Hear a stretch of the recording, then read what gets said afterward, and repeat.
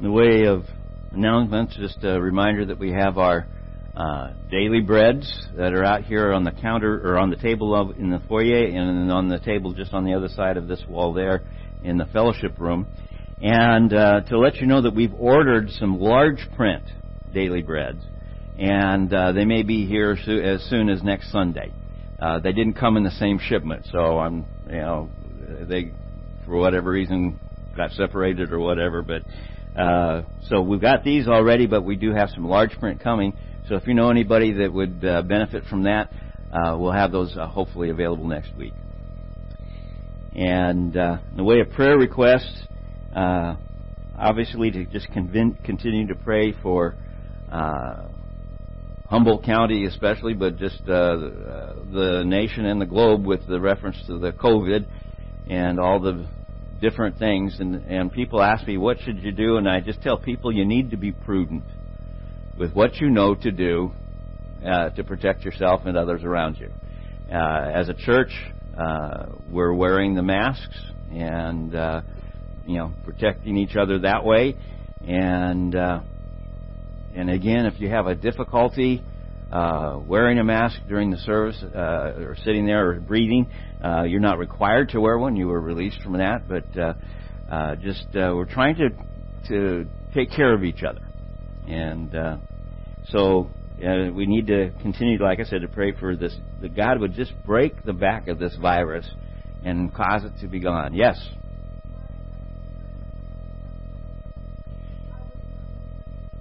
Oh. Okay, so, and I know a number of other people have got people in their family and extended family or neighbors. It's been outrageous here in Humboldt County for such a dispersion in population. It's amazing that we've had the amount of people that have got it. But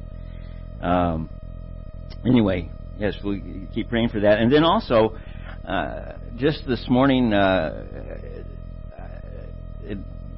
I wanted to make sure that we pray for the situation going on in Afghanistan and the pullout that's going on. I don't know if you've caught the news as of this morning, but Kabul has been invaded by the Taliban, and not everybody's out that needs to be out. And it has nothing to do with your politics as to whether you think we should stay, go, how you feel about it. The bottom line is we need to pray for our American people who are still there, and also to pray for those who have come alongside the Americans and helped in our situation there that are Afghans themselves, because they're targets as well. So just keeping these people in our prayers. Let's pray. Father, we come this morning. We think of all of our military people. We ask your protection over them.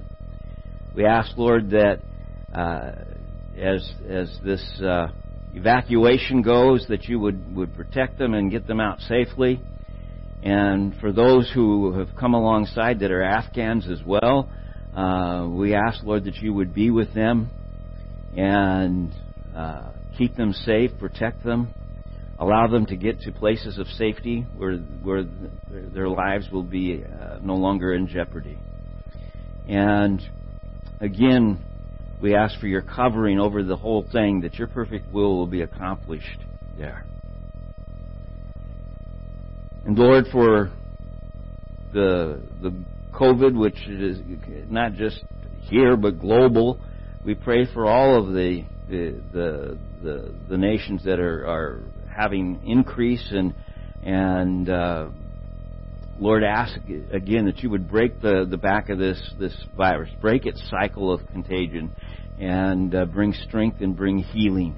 Lord, give the doctors wisdom as to how to minister to the people. We ask, Lord, that you would continue to give science a wisdom as to how to combat this.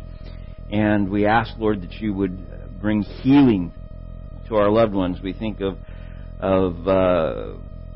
immediate family members that have COVID, that we would ask, Lord, for their healing and for your touch on them, but also extended family and friends and family and community. Again, just break the cycle. We confidently leave this in your hands.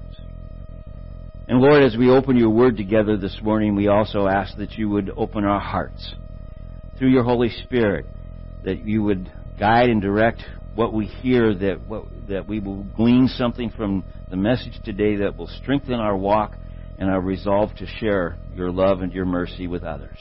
In Jesus' name, amen. I'm sorry, what? Hey, let's stop and do that right now. Lord, we also think in terms of all of the different fires that are going on and the firefighters that are out there that are just exhausted at this point. We ask that you would give them, I don't hesitate to pray for a supernatural strength to be able to protect them and keep them safe, and at the same time accomplish the goal of getting these fires out. We ask that you would be with people, give them wisdom as to when to evacuate, that people not stay behind and find and cause super risks that are not necessary. And we just ask, Lord, that you would be with them, protect them, the firefighters. And we do ask for weather that would change and bring rain and assistance to putting these fires out. In Jesus' name, amen. Thank you, Arlene.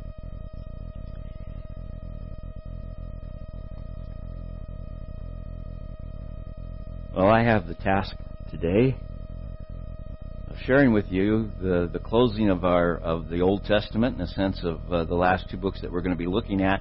And somebody will say, well, didn't we just look at the last book? Well, yeah, we did, as far as the physical location in the Scripture. But we hadn't gone through 1st and 2nd Chronicles yet. And 1st and 2nd Chronicles joins along with 1st and 2nd Samuel and 1st and 2nd Kings as a history of the Hebrew people. And they start, if you look at all three of those combinations, 1st and 2nd Samuel, 1st and 2nd Kings, and 1st and 2nd Chronicles, they cover the history from the last judge Samuel to the announcement from Cyrus, the very last few verses of Colossians chapter 2, Chronicles, 2nd Chronicles is the last few verses of 2nd Chronicles is the announcement that Cyrus opened the door and gave a decree that the Jews could come home and restore the temple and rebuild it. So it's a full picture of what we've been discussing through the various prophets that we've gone through over the last several weeks. Samuel looks at things through the eyes of the judges. 1st and 2nd Kings tends to be, I guess you could call it a political record. It's more from the viewpoint of the prophets as it records history. And then 1st and 2nd Chronicles is more of a religious record put together by the Levites and the priests, and it's believed to have been written by Ezra. And so you can see where that would come from, as the idea of Levites and priesthood. And so as we look at 1st and 2nd Chronicles, we'll get different. As you look at each one of the groups of books, you will get different information. They don't all cover the same information. For instance,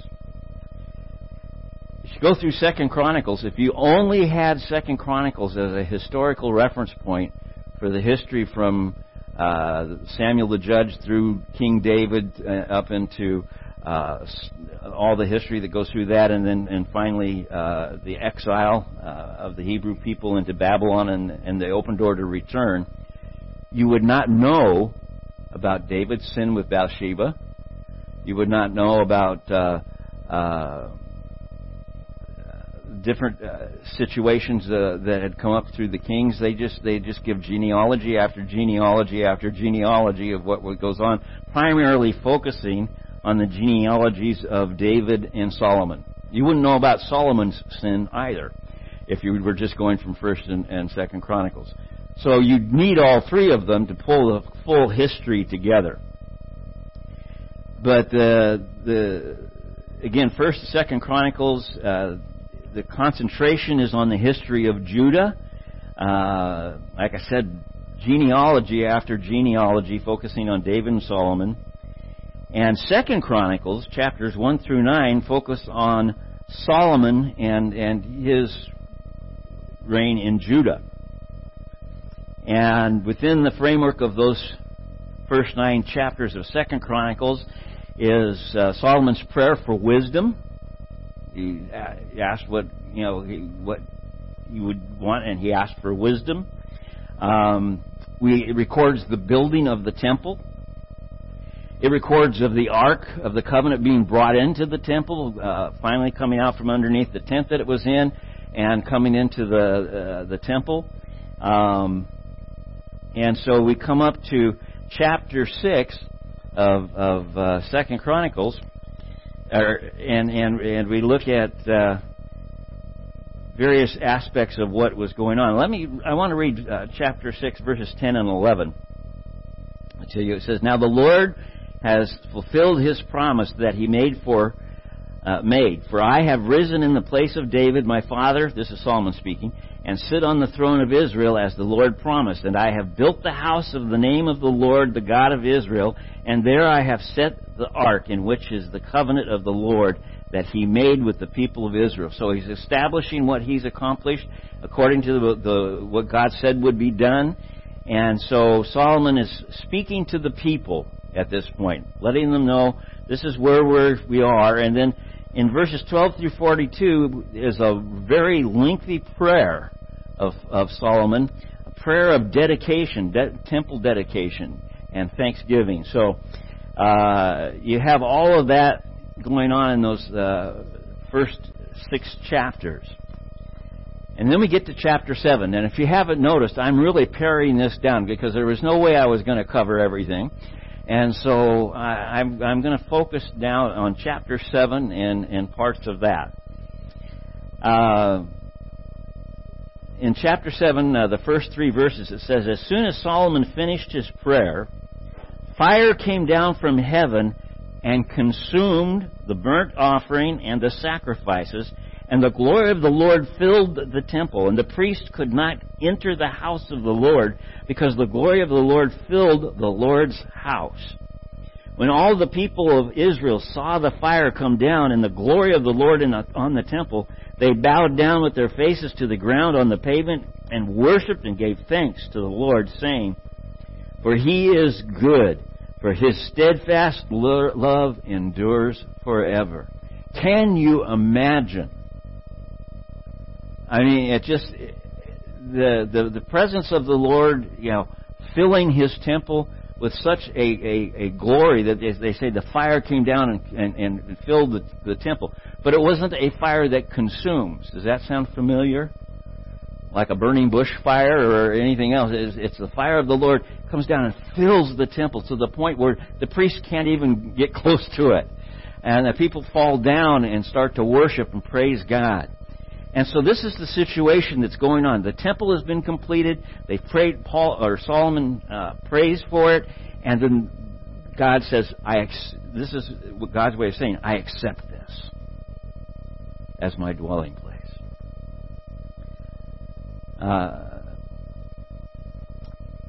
In verses 8 through 10, it says, "At that time Solomon held the feast for 7 days, and all Israel with him, a very great assembly from Lebo Hamath to the brook of Egypt." Those are geographical locations.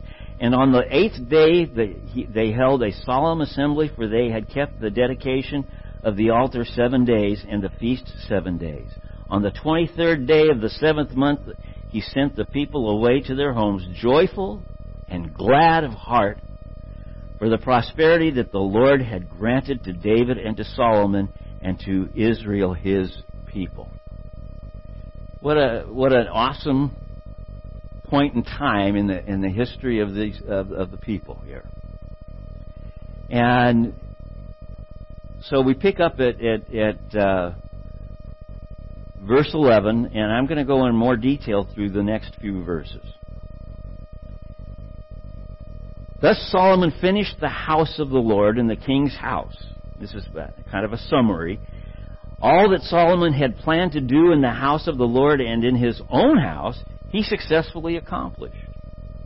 Then the Lord appeared to Solomon in the night and said to him, I have heard your prayer and have chosen this place for myself as a house of sacrifice. In other words, I receive this place. We see a very clear sense that God is blessed. He's been glorified, He's been worshipped, and He is pleased with His people. And then 13 jumps out at us. Verse 13. When I shut up the heavens so that there is no rain, or command the locust to devour the land, or send pestilence among my people, I'm thinking, wait a minute, we just got all this glorious peace, and everybody is set with joy, and then God says, basically, if I bring judgment against you, well, God knows what's the fluctuation of these people. As you go through the book of Judges, we go through 1st and 2nd Kings and 1st and 2nd Samuel and 1st and 2nd Chronicles, we see the people up and down, up and down. And sometimes to such great sin that what happens? They're captive. They're held captive. They're in exile. They're in by Nebuchadnezzar, by Babylon, the kingdom of Babylon. And the end result is that these things happen, and to the point where God even allows Jerusalem to be destroyed and the temple to be destroyed.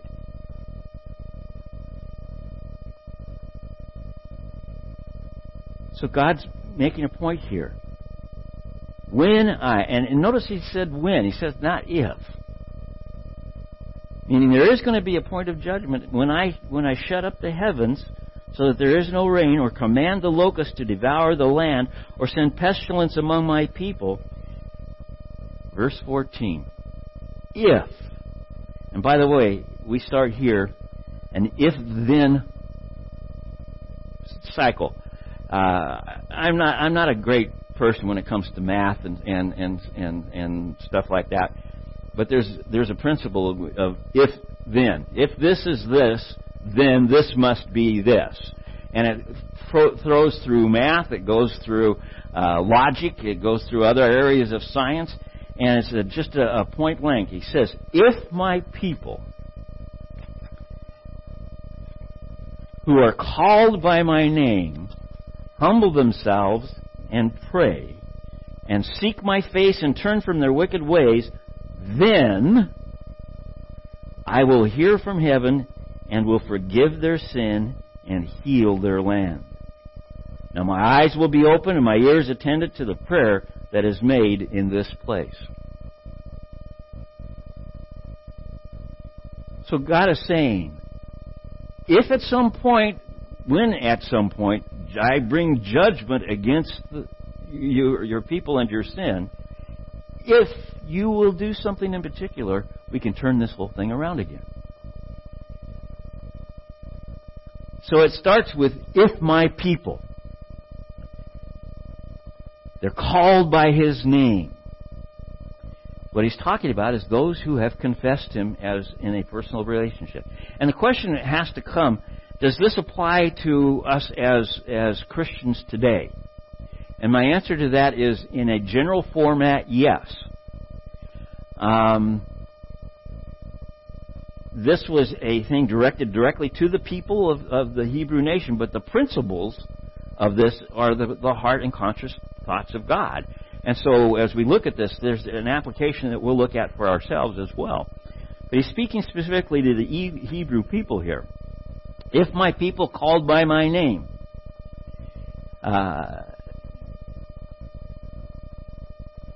if they will, and notice the very first thing is, if they will humble themselves. And I have to say, you start to look at this and you struggle with it. At least I do. If I humble myself, what does that mean, to humble myself? Huh?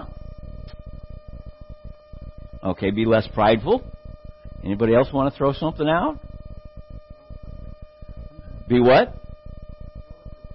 Okay, you could be comfortable if you're accountable, even if something would go with that. I read in one commentator put it this way: to see ourselves as God sees us. I thought about that for a while, and the more I thought about it, the less I wanted to say it. Because, see, what God sees, according to what Jesus tells us, He doesn't see just what we do, but He sees what's in here. As if we had done it, in a sense. You know, He says, if you just, what did Jesus say about murder and stuff? He says, even if you think that you are guilty. I think of myself, you know, I think about something that then I realize, oh, that's wrong, and I shouldn't do it. But just the fact that I thought about it, I need God's grace to work in my life. We forget that. You know, we think we're doing okay. We haven't physically done something that we... And that is a victory of sorts. But we still need to come before the Lord and say, heal my mind. Heal my heart. Create in me what? A clean heart, O God. You know, when we say heal, I will heal their land, the emphasis is what caused the sin, and what really needs to be healed is not just the physical land, but ultimately the heart. And that's why David writes Psalm 51.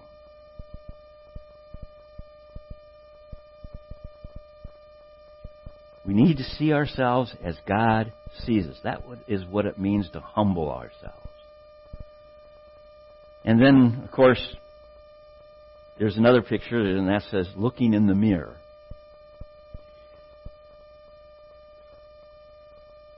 That's pretty marginal for me. Looking in the mirror, I see myself when I occasionally shave. Or, you know, but, you know, when you comb your hair, you brush your teeth, whatever, you're in front of the mirror. That's a fairly common occurrence. It gets to the point where you don't really even see yourself. But the idea was to look at yourself in the mirror and like you're trying to look into your own eyes, into your own mind.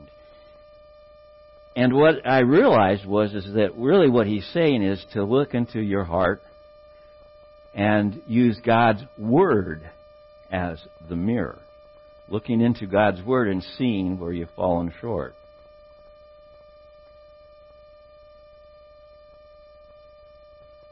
A spiritual self-examination is what we're talking about. If my people called by my name will humble themselves, go through spiritual examination and see where you are in reference to God's Word in your life and your walk. Well, that means you need to be familiar with God's Word too, doesn't it? So the assumption God is making here is that His Word is a part of our lives. A regular part of our lives.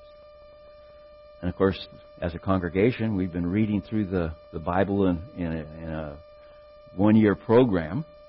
And I don't know about you, but I've reading through these things, I'll say, oh, now I remember, or in some cases I still find myself saying, I didn't ever put this with that. And God opens our minds. Because every time we approach His Word, hopefully, if we've been living out His Word in our lives to the best that we can, and through the work of the Holy Spirit in our lives, we are in a growing process. I'll look at that in a minute. We need to humble ourselves. Use God's Word to examine, spiritual self-examination.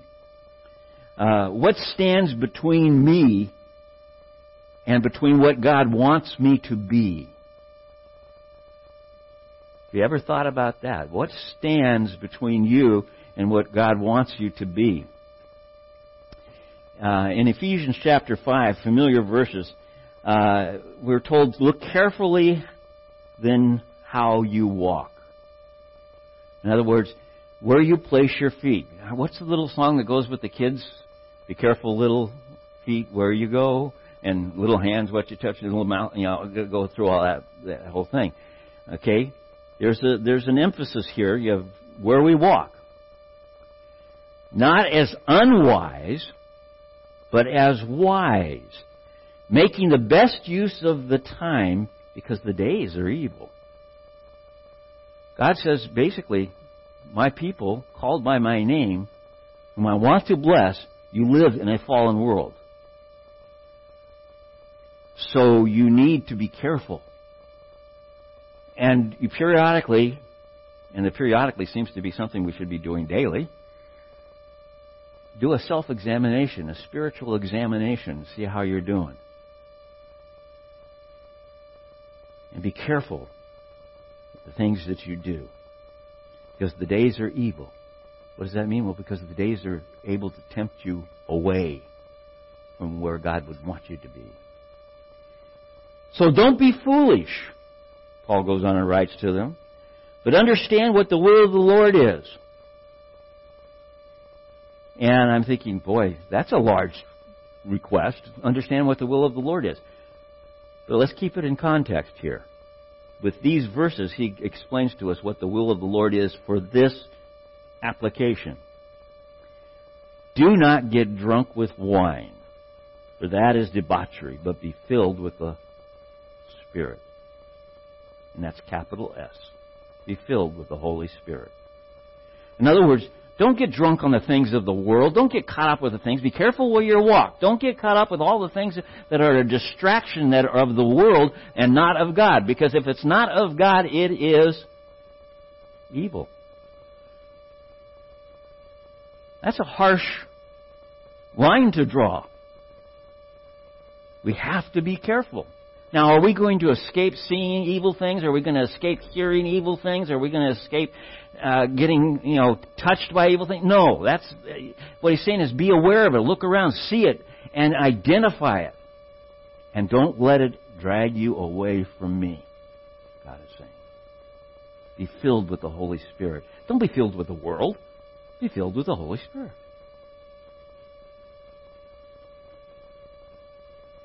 So this idea of humbling yourself it requires the Holy Spirit's work in us. And so we have to confess we are not able to do this in our own strength. I need the Holy Spirit to come into me and be a part of my life as I assess what I'm doing and going through, and ask the Holy Spirit to keep God's Word coming to my mind as I go through the day. And then he says that we need to seek His face. He says, my people who are called by my name, if they'll humble themselves and seek my face. The idea of to seek the face of God is to seek to spend time with Him. Seek my face. The only way, it's not just something you can casually do and say, oh, I'm seeking your face, Lord. Seeking your face is an activity of involving yourself, of drawing close to God. Seeking Him out. To seek His face. Idea to see Him clearly.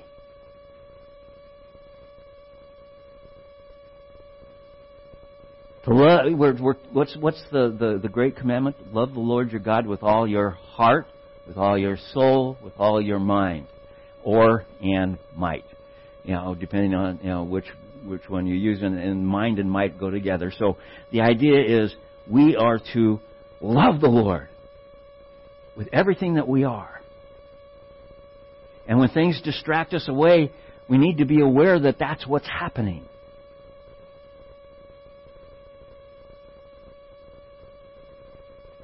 Jesus in the Beatitudes, chapter 5, Matthew chapter 5, verse 6.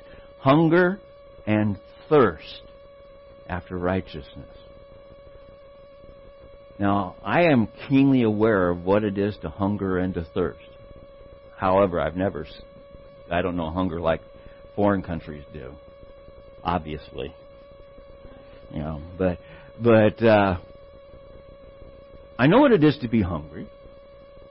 I know what it is to be thirsty. I keep a bottle of water by my bed. I have a bottle of water here. My mouth gets dry. I thirst.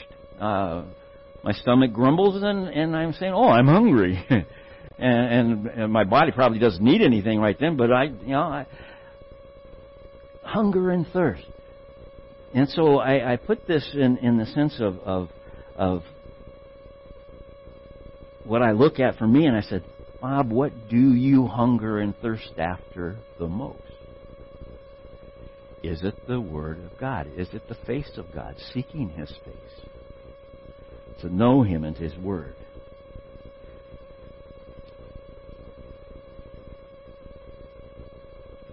Then I came to an interesting conclusion for myself. You can apply this to yourself if you want. Where I spend my time reflects what I hunger and thirst after. Where I spend my time reflects what I hunger and thirst after. Now, is it wrong for me to spend time watching television or watching the news or all this? I'm not saying any of that. What I'm saying is, what's got my attention the most as far as my drive and my desire goes? Do I desire at the top of my list to hunger and thirst after God? And where I spend my time does indeed, if I take an evaluation of that, and I humbly approach the throne of God and do that spiritual evaluation, I will find some things that I'm probably need to make adjustment. Well, as you find those things that you need to make adjustment to, it goes right along with what this prayer was. If you humble myself, my people who are called by my name, humble themselves and pray and seek my face, and ultimately then turn from their wicked ways.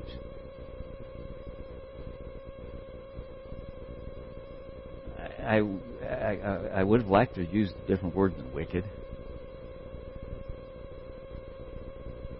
Because the reality is, anything that's not of God comes under that category.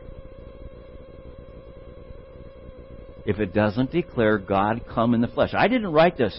John did. In 1 John chapter 4, it says, if it does not declare that God has come in the flesh and identify Him, then it's of the... Go ahead and say it. It's of the Antichrist. The spirit of the Antichrist is with us today. And that was when John was writing. All I'm wanting to say, though, is how important this prayer is. It's used for revival and a lot of other things in general context, but I believe it's to be used first and foremost for my personal revival. By the way, you can't revive anything that hasn't lived. So we have to be alive in Christ and first to be revived. And so this idea of my people who are called by my name humble themselves and pray and seek my face and turn from their wicked ways, then I will hear from heaven and will forgive their sin. God says, I will hear from heaven and forgive their sin. We have to turn. So you start to look at the word turn. It's the same word as repent. If we repent of our sins, if we turn from our sins, if we confess our sins and acknowledge that those are in our lives and confess them, God is faithful and just to what? Forgive us of our sins.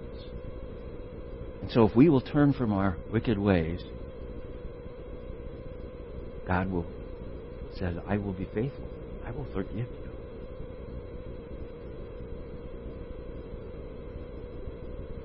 And then He says He will heal their land.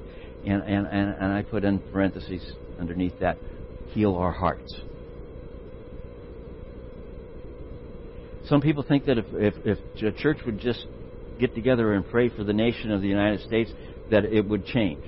I believe we could have impact, but I don't know if it's ever going to be a Christian nation again. But it would impact our churches if we were doing this. It would impact our hearts. It would impact our minds.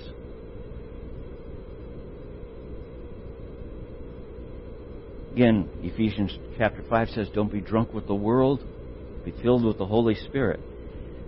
And in 1 Corinthians chapter 3.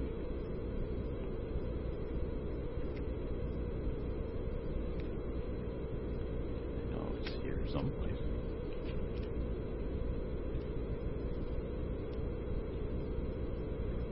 First Corinthians chapter 3, verses 16 and 17. Do you not know that you are God's temple, and that God's Spirit dwells in you? If anyone destroys God's temple, God will destroy him, for God's temple is holy, and you are that temple. Okay. What could God do with His temple in the presence of all the people? He filled it. What does He want to do with us? Fill us with His Holy Spirit, with His presence.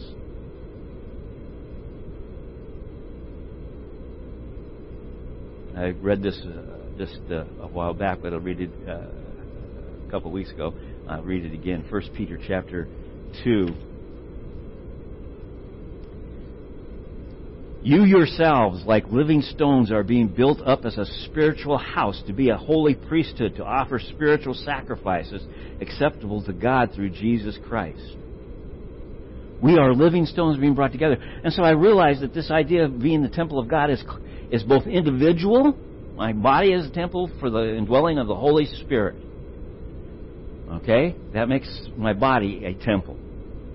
But collectively as the church, we are the body of Christ, and we are to be a holy temple. Living stones brought together where God dwells and acts. It says the living stones where we offer spiritual sacrifices. What is our sacrifice that we are to offer? I went through this when I shared this before. And Romans tells us that we are to bring ourselves as a living sacrifice. All of this has to do with this idea of humility and forgiveness and all the things that go with this.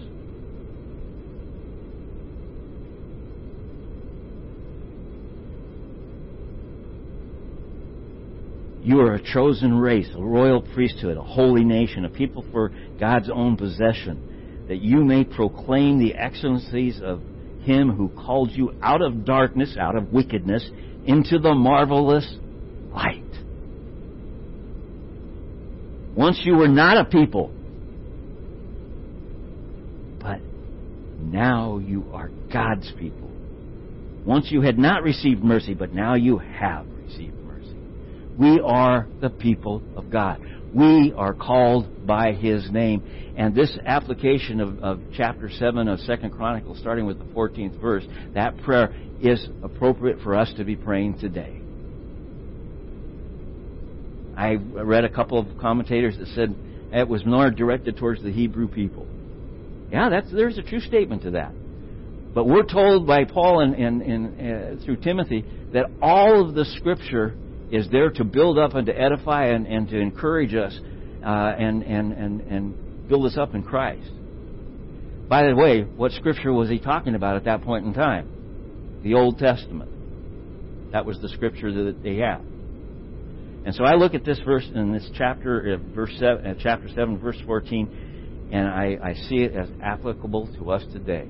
So out of everything I took out of First and Second Chronicles, and there's a lot of stuff there that's worth reading, that's what I got hung up on. And I just wanted to share that with you this morning. God is in us, among us, as the temple of God. And all of that has been cemented, if you will, by what the Hebrew people were looking forward to and what we look back to, what was accomplished at the cross.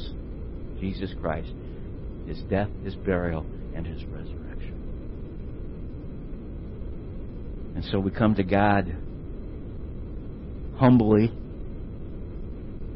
with thanksgiving. God, I know I don't deserve this. If I got what I deserved, I wouldn't even be alive today. I wouldn't have... as soon as I accomplished my first wickedness, my first sin, I'd have been judged, and that would have been it. But no, through God's grace and His mercy, He has pulled me along, opened my eyes to Him, and allowed me to come to a point today where I can say, thank you, Lord, for your grace and for your mercy. You tell me that I can plead your grace and your mercy with an absolute confidence if I'm resting in the blood of Christ.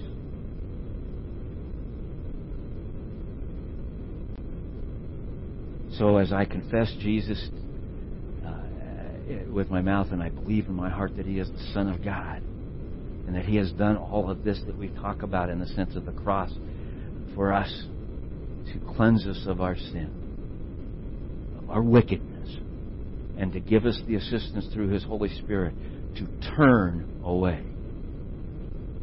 How often do we need to do this? If I catch what John wrote in his epistles, constantly.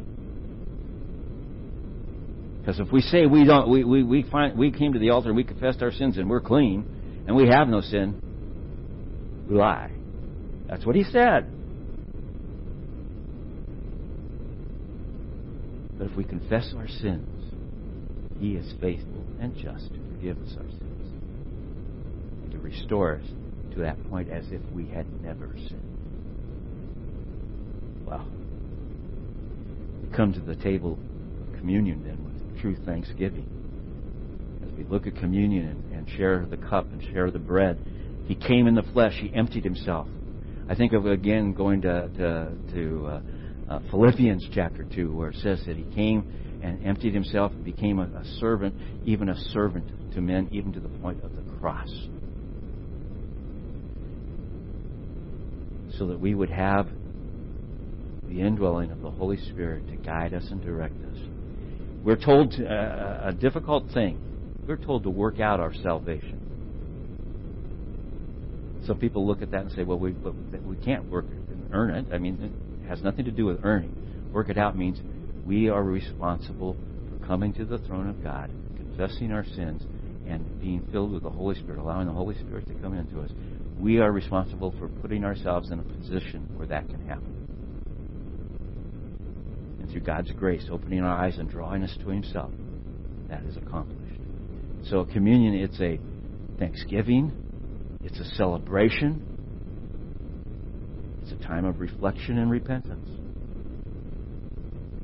I'd ask the worship team to come and sing our communion song together, and then we'll share communion. We're using the packet still, so if you didn't get one coming in, feel free to go out and pick one up while we're singing.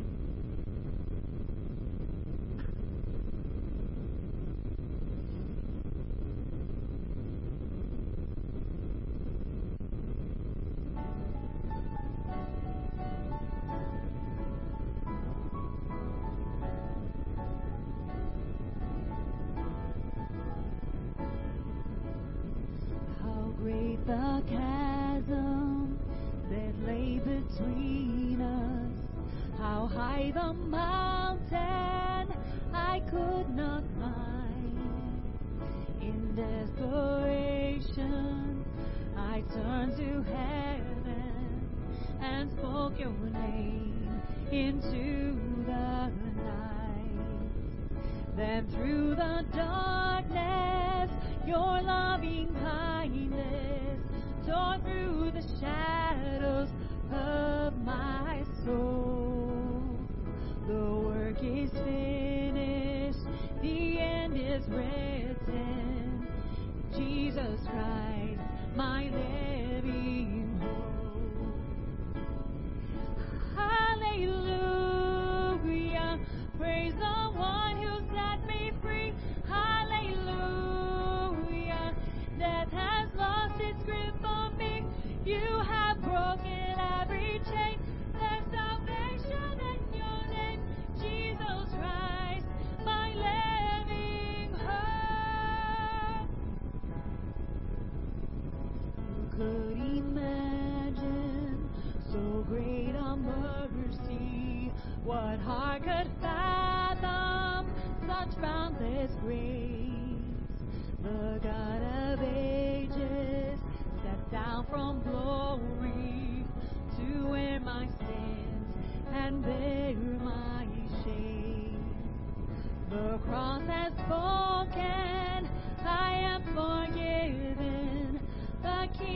King calls me his own. Beautiful Savior, I'm yours forever. Jesus Christ, my living hope. Hallelujah, praise the one who set me free. Hallelujah, death has lost its grip on me. You have broken every chain.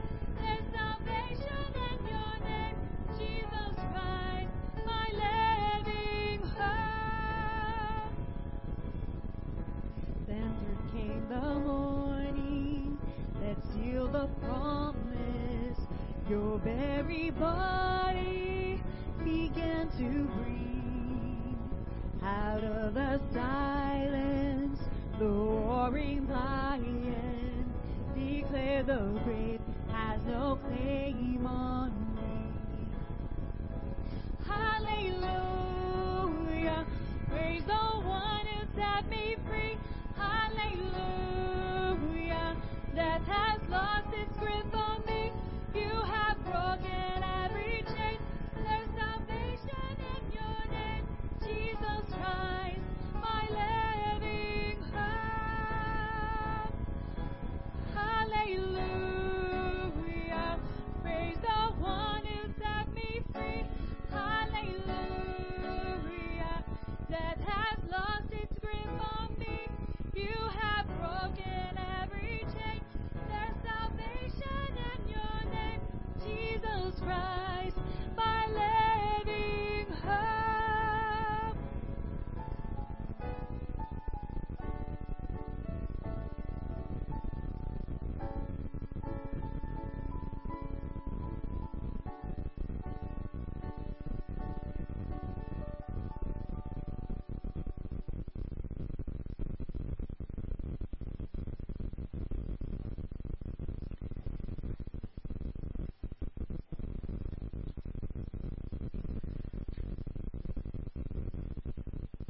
Paul wrote to the Corinthians what's recorded in 1 Corinthians chapter 11.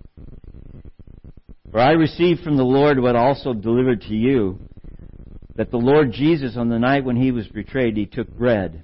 And when he had given thanks, he broke it and said, "This is my body, which is for you. Do this in remembrance of me." Share the bread.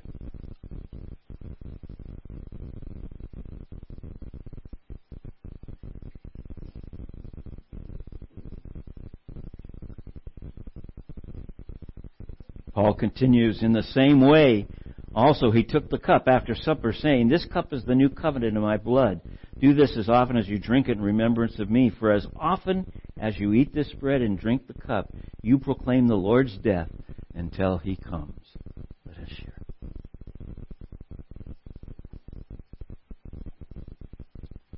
Notice it says we proclaim his death. In other words, what his death accomplished for us, until he comes, which must mean he is what? Alive. He's no longer dead. The resurrection. He is alive. And so we come to celebrate what Christ has done, is doing, and is yet to do for us when we share in communion. Pray with me as we close. Would you stand, please? Father, we thank you for the opportunity to worship you, to praise you, and we ask, Lord, that as we leave this place, we would take these words. My people who are called by my name would humble themselves. And the whole picture of that phrase, Lord, to humble, to come before you, to turn from our wicked ways, to declare who you are. All that goes with that. We thank you for your Holy Spirit who indwells us. We ask that you would bring this to mind frequently through the day, that we might grow in our walk with you and our witness to others. We pray this in Jesus' name. Amen.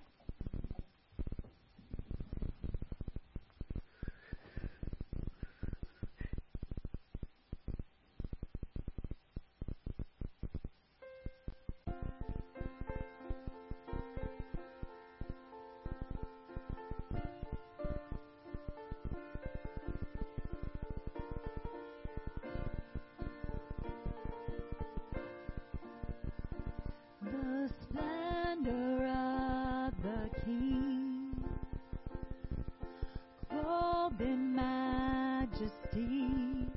Let all the earth rejoice, all the earth rejoice. He wraps himself in light, and darkness tries to hide, trembles at his voice, and trembles at his voice. How great is our God? Sing with me, how great is our God, and I will see how great is our God.